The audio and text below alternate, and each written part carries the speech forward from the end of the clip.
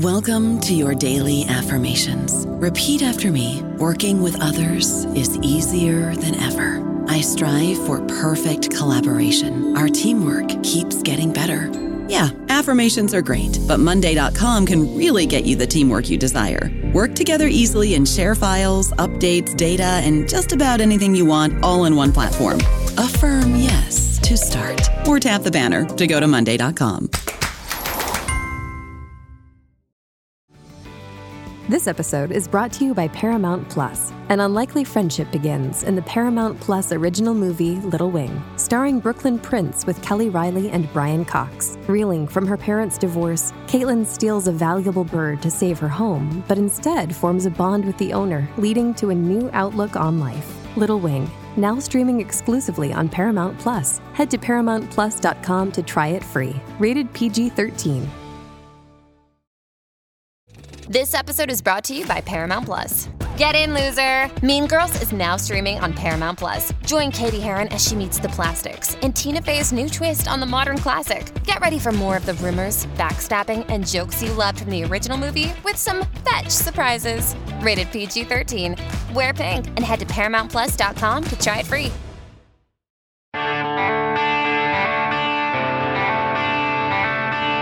Greetings, I'm Tricia Keffer from sunny Key Largo, Florida, your host for New Books in Architecture, a podcast channel on the New Books Network.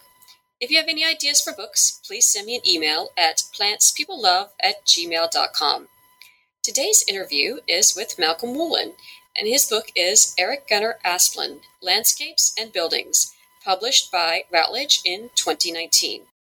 Hi, Malcolm. Welcome to the show. Thank you, Tricia. I'm so glad to be here.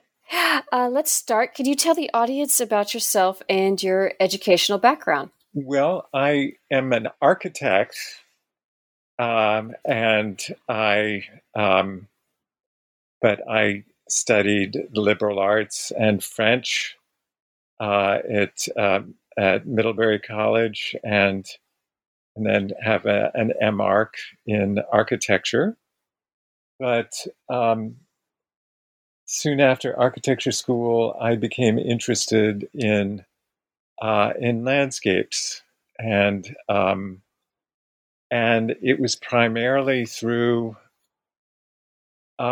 visiting the prehistoric Indian mounds in Ohio that a lot of people don't know about. That I began to see that architecture really begins as almost a reconciliation of geometry and landscape, and as well as animal forms too, in the case of many of the Ohio mounds. And so that was really a beginning point for me. And I have taught architecture for many years, and one of my particular points of emphasis or obsessions is trying to get architecture students to take an interest in site planning and basically the power of landscape and relating their buildings successfully to landscapes. And that was really the entree into the book on Asplund, that I saw that Asplund was one of the few architects in modern history who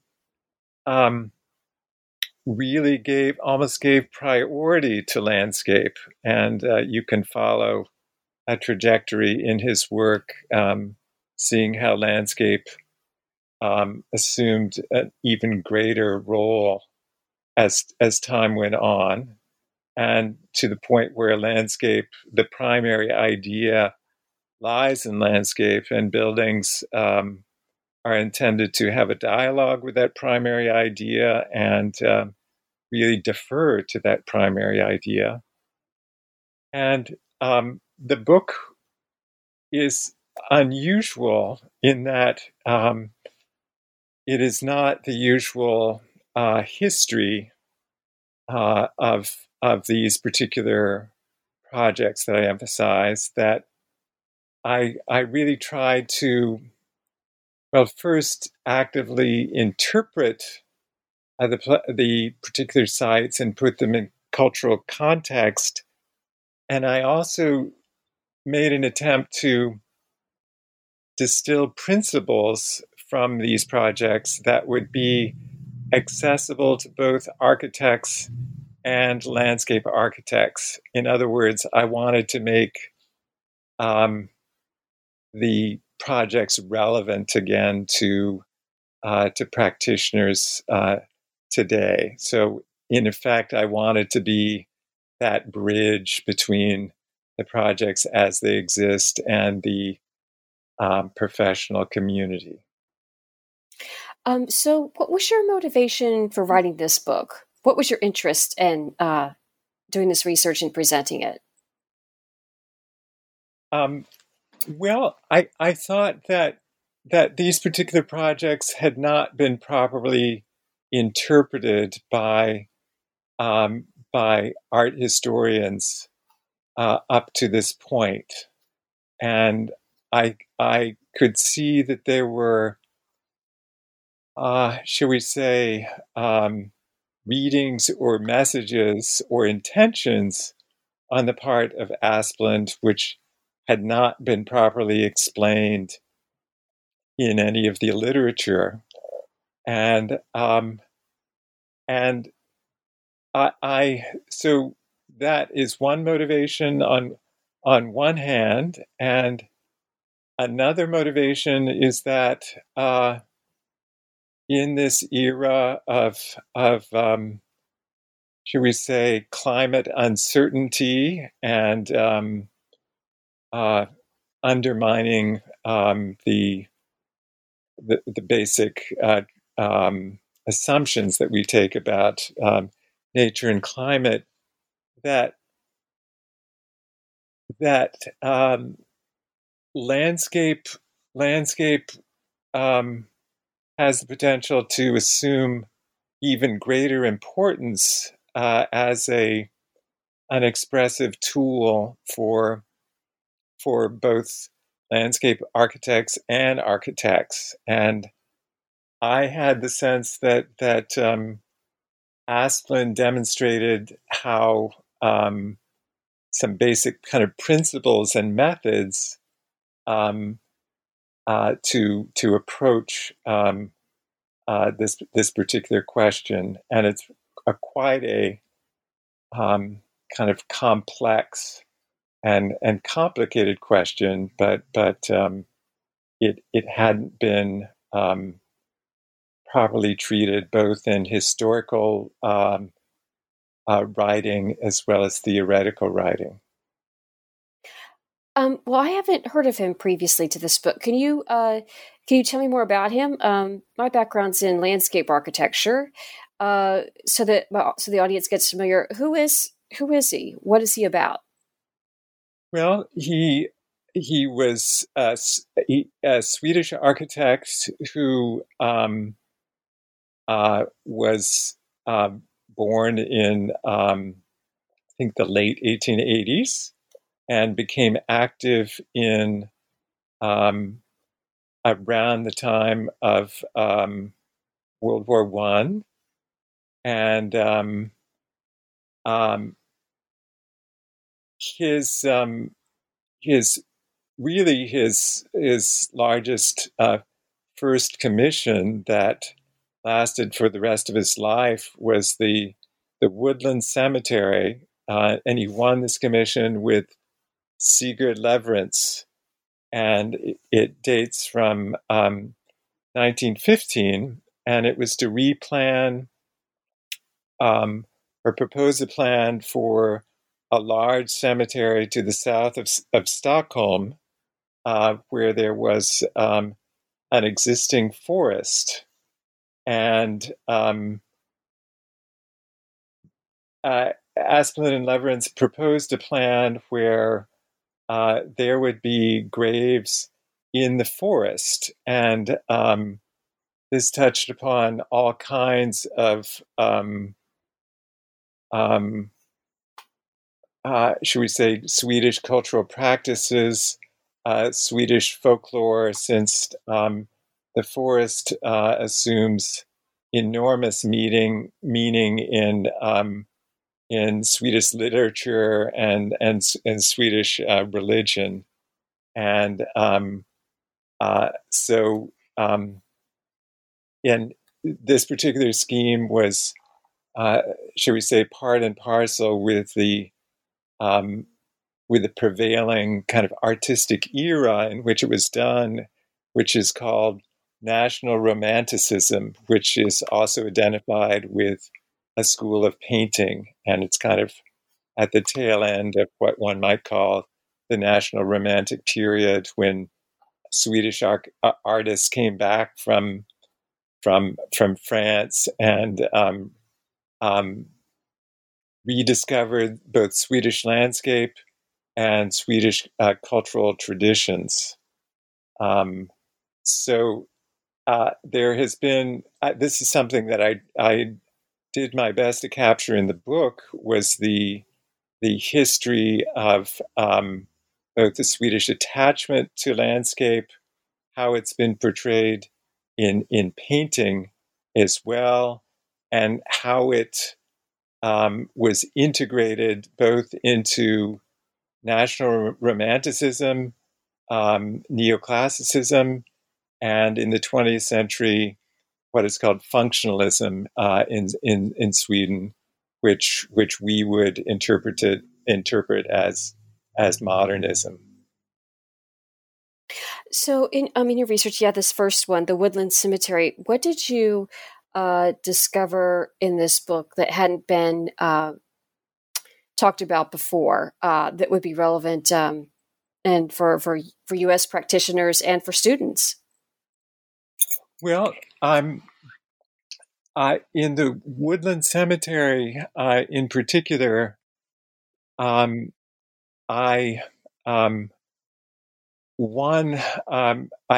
did my best to kind of elucidate and explain a number of kind of principles, but Asplund and Lewerentz collaborated on several projects at the Woodland Cemetery, and some of them did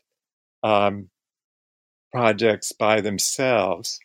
And the first project that Asplund did by himself was called the Woodland Chapel, and it is a very small building that is set in the forest, and the forest, though, is framed by a walled enclosure, which is something like a churchyard. So right away in the landscape itself, Asplund is making a dual reference, ambiguous reference. It's both the Christian churchyard and the sacred grove kind of encompassed in one thing. And so with that duality comes ambiguity. You could see it in two different ways. And you walk through a gateway of the wall into this forest that's framed by the wall, and then you look through the trees and you see this hut at the end of the end of this walkway through the forest, and the hut has I believe it's nine or maybe 12 columns, and the on the roof of the hut, which has cedar shingles, it's a very, very steep roof. There's a little angel figure, which is actually kind of covered with gold leaf, but the angel, it's called the Angel of Death, but it's actually a fat angel, and the wings look as if they've been kind of strapped on. So it's simultaneously an angel and what one might call a Neolithic earth goddess. So again, it's the it's the kind of Christian iconography is overlaid with pre-Christian icons, and as you circulate through a forest of columns, you come into the chapel, and inside there is a perfect kind of plastered dome, something like a kind of miniature pantheon. And so, in effect, he's done the same thing again with the building itself, where you have the kind of pre-Christian architecture of the Viking hut, and inside is a reduced version of you might call it a miniature pantheon with an oculus lighting at the top. So it's a perfect example where an architect has used both the site, sculpture, and the building itself to send a kind of complex, composite, and ambiguous message to the population, which perfectly captures the Swedish sensibility, since they really consider themselves both Christians and pagans, kind of simultaneously. So you can see how this particular work speaks so forcefully to them and to those coming to this chapel, because they immediately have this vision through time to the earliest period. Should I go on about one of the next important stage of the Woodland Cemetery as well? Yes. So this was done in about 1924, and the next stage, which is the north entry, took a long time to develop, and Leverance and Asplund did it collectively, and they were working with a committee appointed by the Cemetery Commission, which oversaw their work. But the main idea was that they needed a large open space to effectively contrast with the forest, and so in effect they departed from their plan from 1915, and Asplund and Leverance came up with this idea to create this oceanic space with a rather large mound with a grove on top of it, called the Meditation Grove, and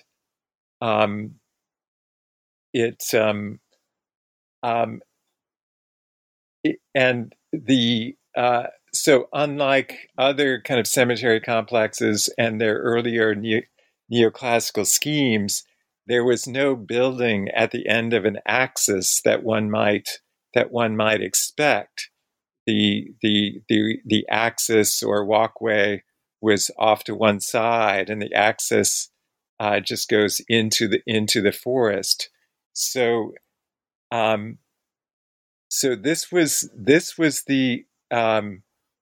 the landscape becomes the essential idea, and the architects committed themselves to, in a sense, constructing this landscaped sequence for people preparing to go to the memorial service for the departed person. And they even composed two adjacent routes, one more public than the other, which go up the hill at the Woodland Cemetery. and and there are various episodes along this route, but you're able to see the meditation grove up on your right, and so there's the whole memory of this open landscape as you approach the top of the hill, and the crematorium is off on your left, which is organized as a sequence of chapels, the last of which is Chapel of the Holy Cross. That's behind this large, what's called the Monument Hall, which is a large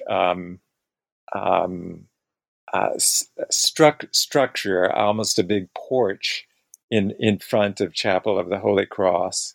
And I'm going on at some length, but there's also after you arrive at the Monument Hall, you're able to kind of look back and experience the meditation grove in a new way.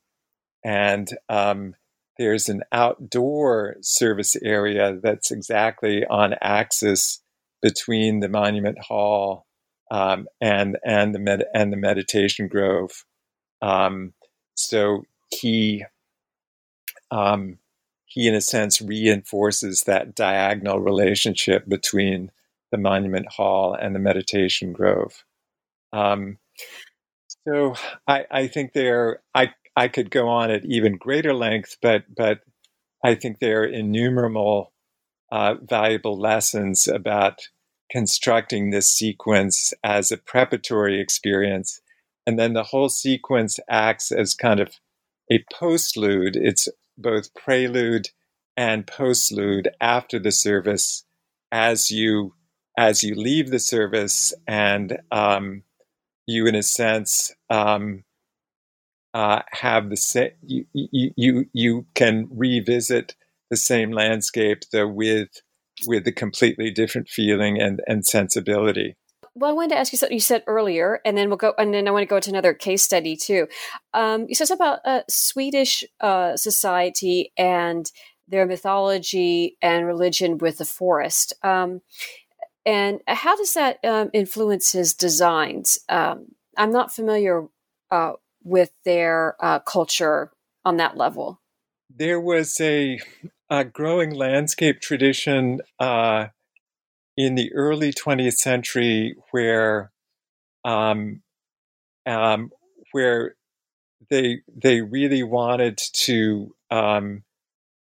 preserve rugged parts of the landscape that existed around Stockholm, and these are sometimes outcrops. There used to be almost these long glacial ridges in Stockholm that had been they were really full of gravel, and they had been eroded over time. And but one of the remaining ones happened to be on the site, which was purchased by the Public Library Commission, and they Asplund buildings. They're subservient to the building. That is to say that there's a main axis that organizes the park, that focuses on the building. You can see this at Bryant Park in New York, for example, and innumerable.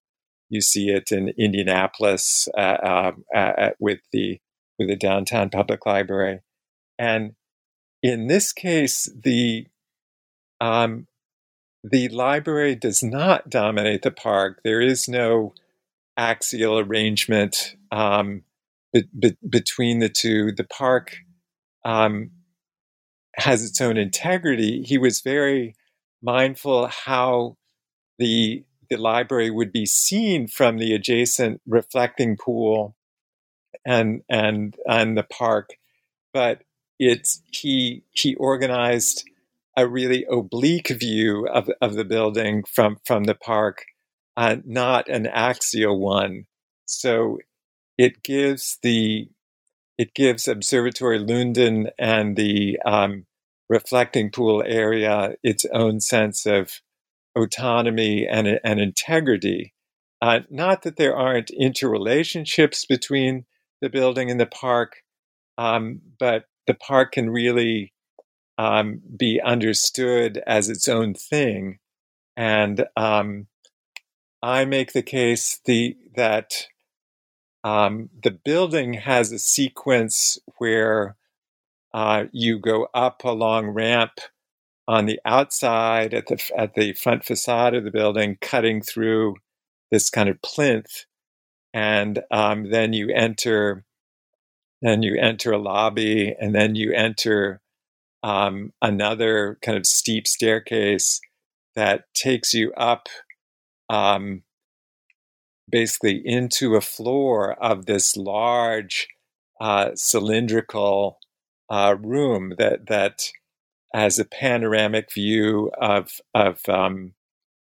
bookcases, and in an analogous way, the sequence up to the top of Observatory Cullen adjacent is this kind of switchback where pathway where Asplund gives some kind of precise and calculated views of certain landmarks of Stockholm, certain churches in particular, as you go up to the top, and then then this gigantic panoramic view of Stockholm is revealed when you arrive at the top, and there's kind of a vaguely defined axial view back down to the beginning point, to the reflecting pool, once you arrive at the top. So I think that Asplund is trying to get people to, in a sense, make comparisons between the architectural experience and the landscape experience. Oh, that sounds fascinating. And it seems like that, your approach or his approach is start with the landscape architecture and then build it up into architecture. Yes, but often there isn't a successful collaborative relationship between architects and landscape architects, and so they don't realize this potential of this collaboration for buildings and landscapes to in effect have a dialogue with each other. So it does not happen very often, and so this is a rare case which made me want to present it and explain it. I don't know about you, but I'm very busy and I don't have a lot of time to cook. That's why I subscribe to Factor. Eating better is easy with Factor's delicious, ready-to-eat meals. Every fresh, never frozen meal is chef-crafted, dietitian approved, and ready to go in just 2 minutes. You'll have over 35 different options to choose from every week, including Calorie Smart, Protein Plus, and Keto. These are 2-minute meals. Factor meals are ready to eat and heat, so there's no prepping, cooking, or cleanup needed. They're flexible for your schedule. Get as much or as little as you need by choosing your meals every week. Factor is the perfect solution if you're looking for fast, premium options with no cooking required. Sign up and save. We've done the math, and this is important. Factor is less expensive than takeout, and every meal is dietitian approved to be nutritious and delicious. Head to factormeals.com/NBN50 and use code NBN50 to get 50% off. That's code NBN50 at factormeals.com/NBN50 to get 50% off. Can you tell me what's one of your, well, I know we talked about a lot of different aspects. Is there a favorite project of his that you would like to let our audience know about? Oh, I like all of them so much. I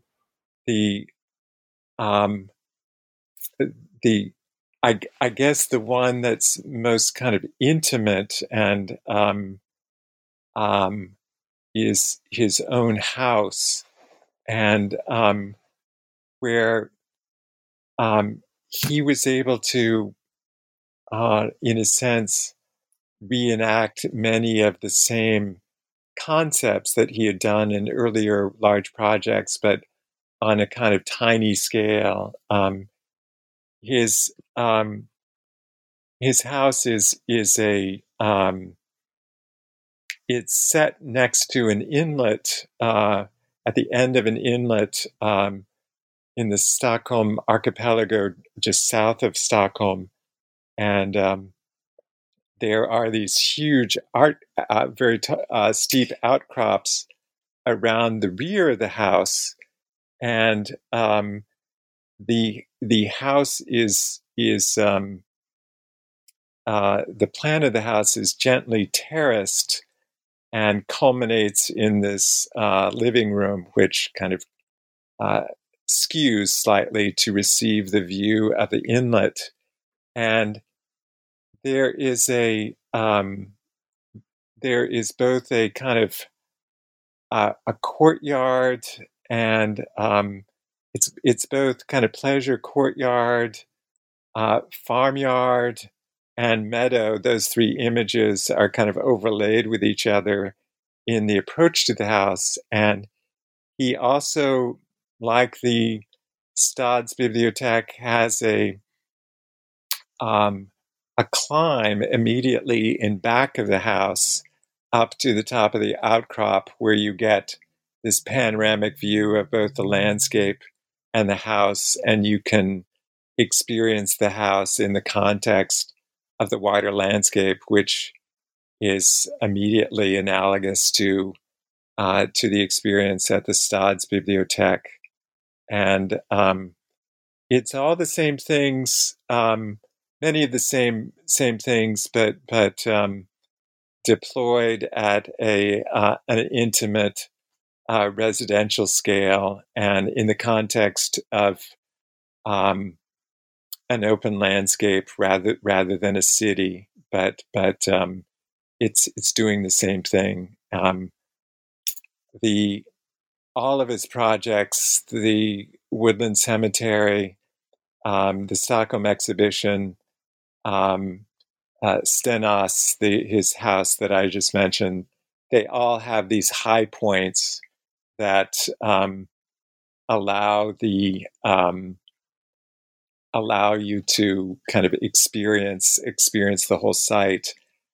In the case of the Stockholm Exhibition, that high point is this kind of press gallery that's part of this gigantic advertising mast, which is in the middle of what's called a Festplatz.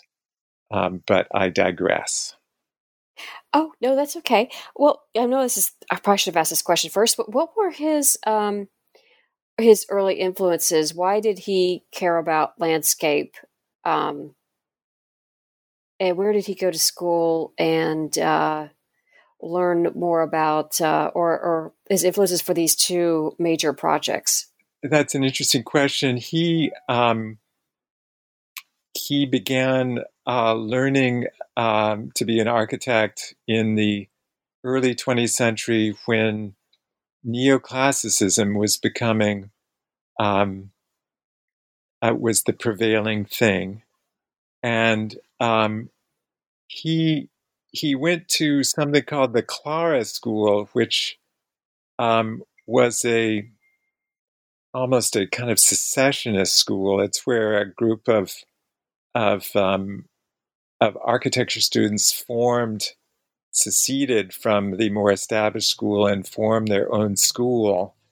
And part of being a Swedish architect at that time was to make a grand tour of most frequently Italy. Sometimes it included Greece as well. And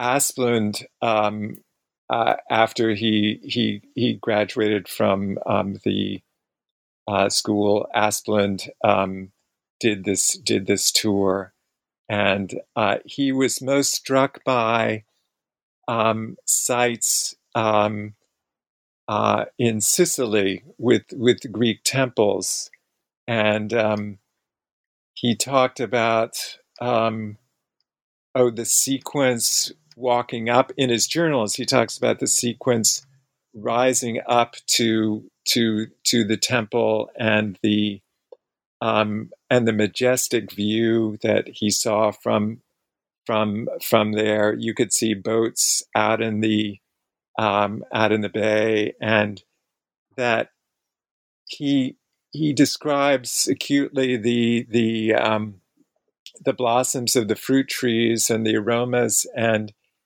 it was both a kind of simultaneous experience of should we say antiquity or eternity, since this was an experience in a sense designed by architects millennia ago, but at the same time he was having an everyday central experience of boats and fruit blossoms at the same time. So he talks about this in a very emotional way, and I couldn't help but think that these experiences with Greek temples and Italian other Italian hill towns were fundamental in his formation and in his will to unify central experience, landscape, and a sense of time and eternity all at once. And he was not alone in this. There were other neoclassic architects who did this as well. And one of his contemporaries, named Ivar Tenbaum, visited Segesta, which is a Greek theater on the edge of the sea.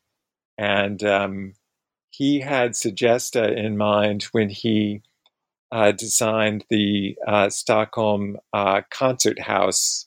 And it was a poetic vision of being in that outdoor theater, was his impetus for designing the Stockholm concert house.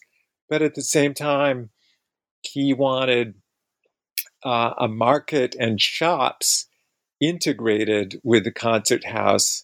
So he both wanted this shall we say, kind of a cosmic view of antiquity, and also this sense of everyday integration. And Asplund at the public library also wanted shops integrated into the plinth of his building, and he also integrated an outdoor market, which is in the back of the library, which still exists to this day. So another example of this is a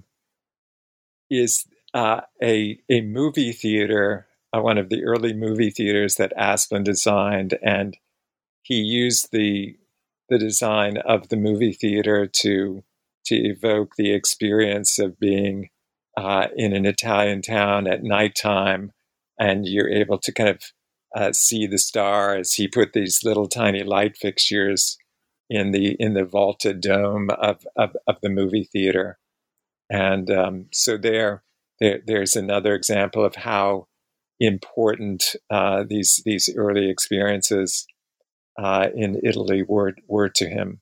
So he's really, a lot of his interviews kind of go like this. He's also urban design, just goes hand in hand with, of course, landscape and buildings. At the Stockholm exhibition,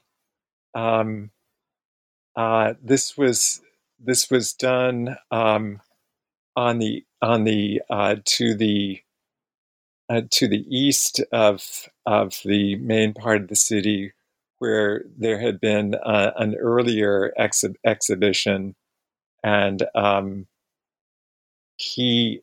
it was a site along the edge of a lagoon, and there was an existing forest there, and he really treated the main plaza surrounded by the forest. He used the ranges of buildings to surround this main plaza, and which also bordered on the lagoon, as the main gesture. And the public performances in the plaza were really the big events, and the press box and the advertising mast, which was kind of overlooked the plaza, and the advertising mast was meant to evoke what's called the Majestung, which is the Swedish version of the maypole, which usually had these symbols at the top of it, and he reinterpreted the kind of archaic symbols as an advertising mast, which is all very kind of ironic in itself. But what I wanted to get to is that many of the buildings, the transportation building in particular, put boats and airplanes kind of presented in front of the buildings, and he made a garden called the Alnarp Garden immediately opposite the transportation buildings.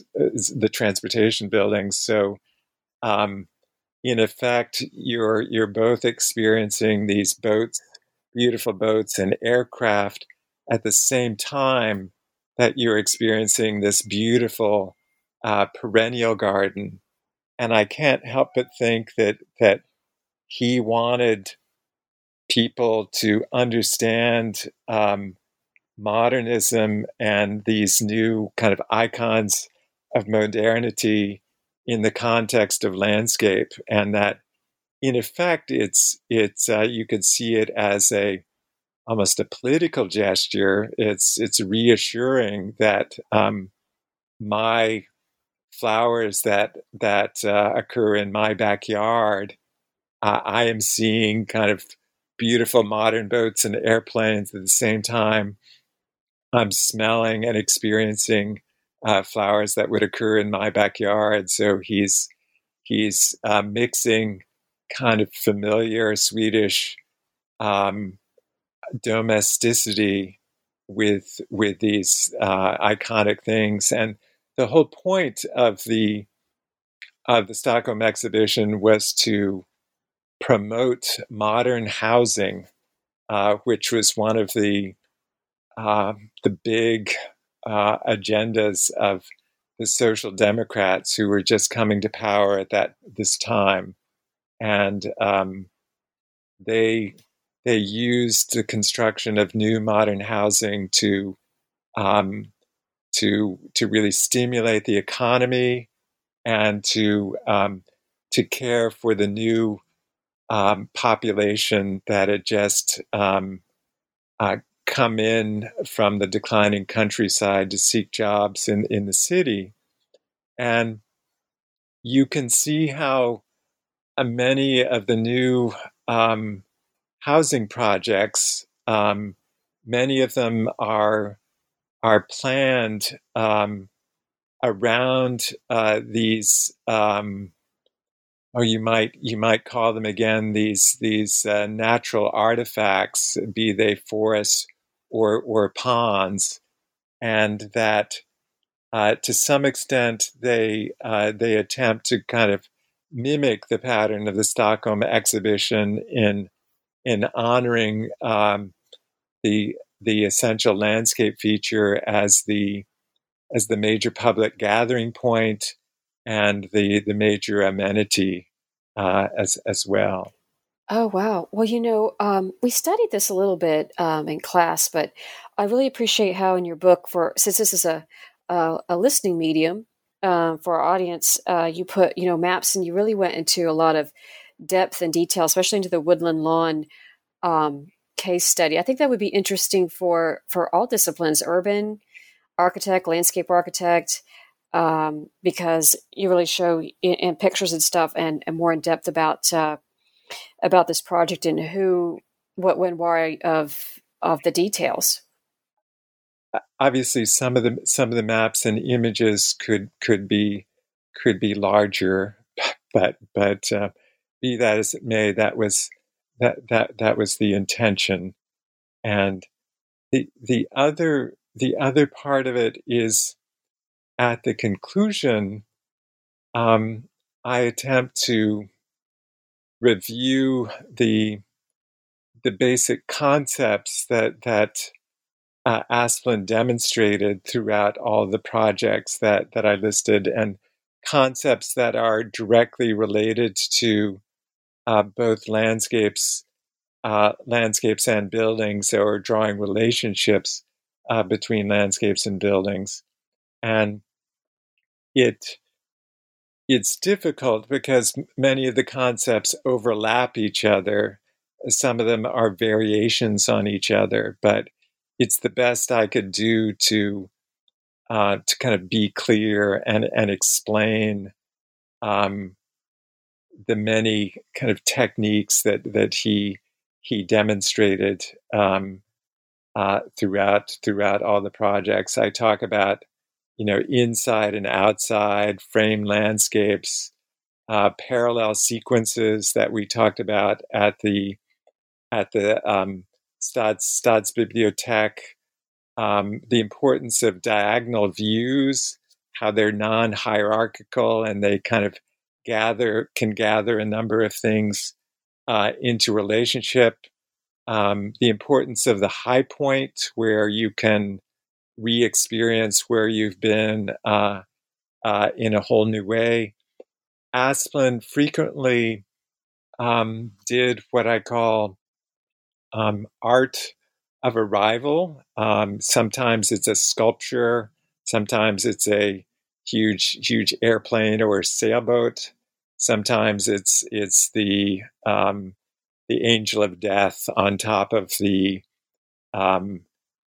woodland chapel, but it's a kind of reduced artifact or relationship that is kind of cueing you in about what you're about to experience, and that by itself is another method or technique. And so that is, again, just to return to my earlier point, why this book is somewhat different than what an art historian would do, in that I'm trying to articulate methods and concepts that could be adapted and used. One of the essential ones has to do with ambiguity and how you can use, should we say, two cultural kind of constructs or interpretations at the same time to get kind of alternating viewpoints. So you, in effect, allow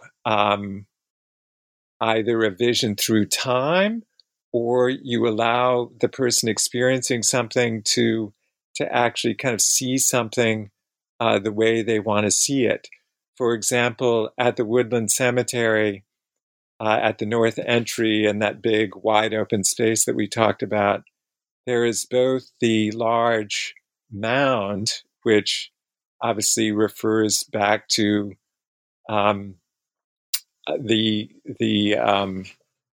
a mound where kind of Gustav III is buried at Drottningholm, as well as burial mounds of Neolithic and Viking burial mounds, which are all over Sweden.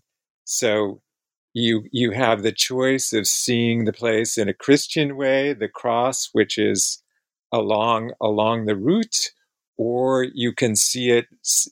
You can if you're not so Christian, you can experience the mound as the primary experience, or you could experience them both at the same time and see a pathway of belief in Swedish history. So there's this multiplicity. All too often in my architectural education, and perhaps in landscape architectural education, students are drilled to have a clear diagram and a single readable intention. And Asplund is really is playing a different tune. He's in effect advocating the richness of multiple experiences, but they're multiple experiences that are planned deliberately. They're not a matter of an ill-considered or sloppy design. It's a matter of setting up possibilities with real deliberation, and I think there's a difference between those two things. What are you working on now? Well, I had a Fulbright grant to go to France between January and July to do research on a landscape architect named Michel Courrejou. And he was an important practitioner and pedagogue in France. And he only died about 4 years ago. But he was very instrumental in kind of reestablishing the identity of the education or the nature of the education of landscape architects and the identity of the profession in France in the early 1970s. And his idea of the curriculum became the prevailing one throughout Europe. And he also did a sequence of very important influential projects.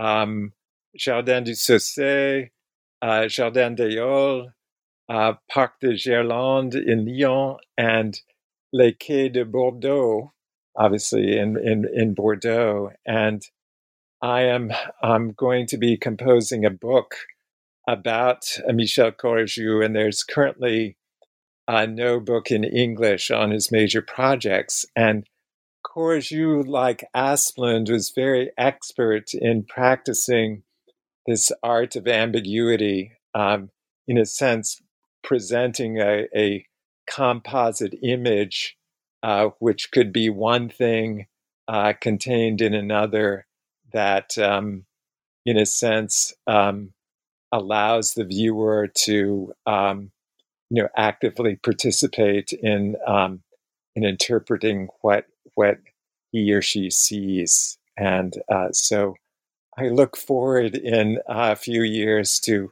possibly talking to you again. So if I'm lucky, we shall see. Oh, yes. Well, of course. I was about to say, well, you're going to have to contact me again and send us a book to interview about another landscape architect. If I'm so lucky, and I'm hanging out with so many landscape architects that it's become to the point where I can only speak comfortably with landscape architects, and I end up talking to architects exclusively about landscape projects. So I'm becoming quite tiresome. Yay! Well, you're becoming the bridge between the two. Yes, and that returns to the major intention to introduce architects to the power of landscape, and perhaps to some extent introduce landscape architects to some of the intentions behind architecture, but primarily the former rather than the latter. Well, thank you so much again for being here today. And that's the perfect note to end it on. Well, thank you. Thank you very much. And I appreciate the opportunity to do this. Have a nice evening. Thank you, Tricia. Take care. Again, I want to thank you for listening today. The book is Eric Gunnar Asplund, Landscapes and Buildings, written by Malcolm Woolen, published by Routledge in 2019. And I'm Tricia Keffer from sunny Key Largo, Florida, your host for New Books in Architecture, a podcast channel on the New Books Network.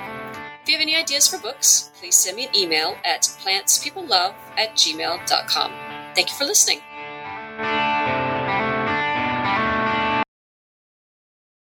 Lucky Land Casino, asking people, what's the weirdest place you've gotten lucky? Lucky? In line at the deli, I guess? Aha, in my dentist's office. More than once, actually. Do I have to say? Yes, you do. In the car before my kids' PTA meeting. Really? Yes. Excuse me, what's the weirdest place you've gotten lucky? I never win and tell. Well, there you have it. You can get lucky anywhere, playing at LuckyLandSlots.com. Play for free right now. Are you feeling lucky? No purchase necessary. Void where prohibited by law. 18+. Terms and conditions apply. See website for details.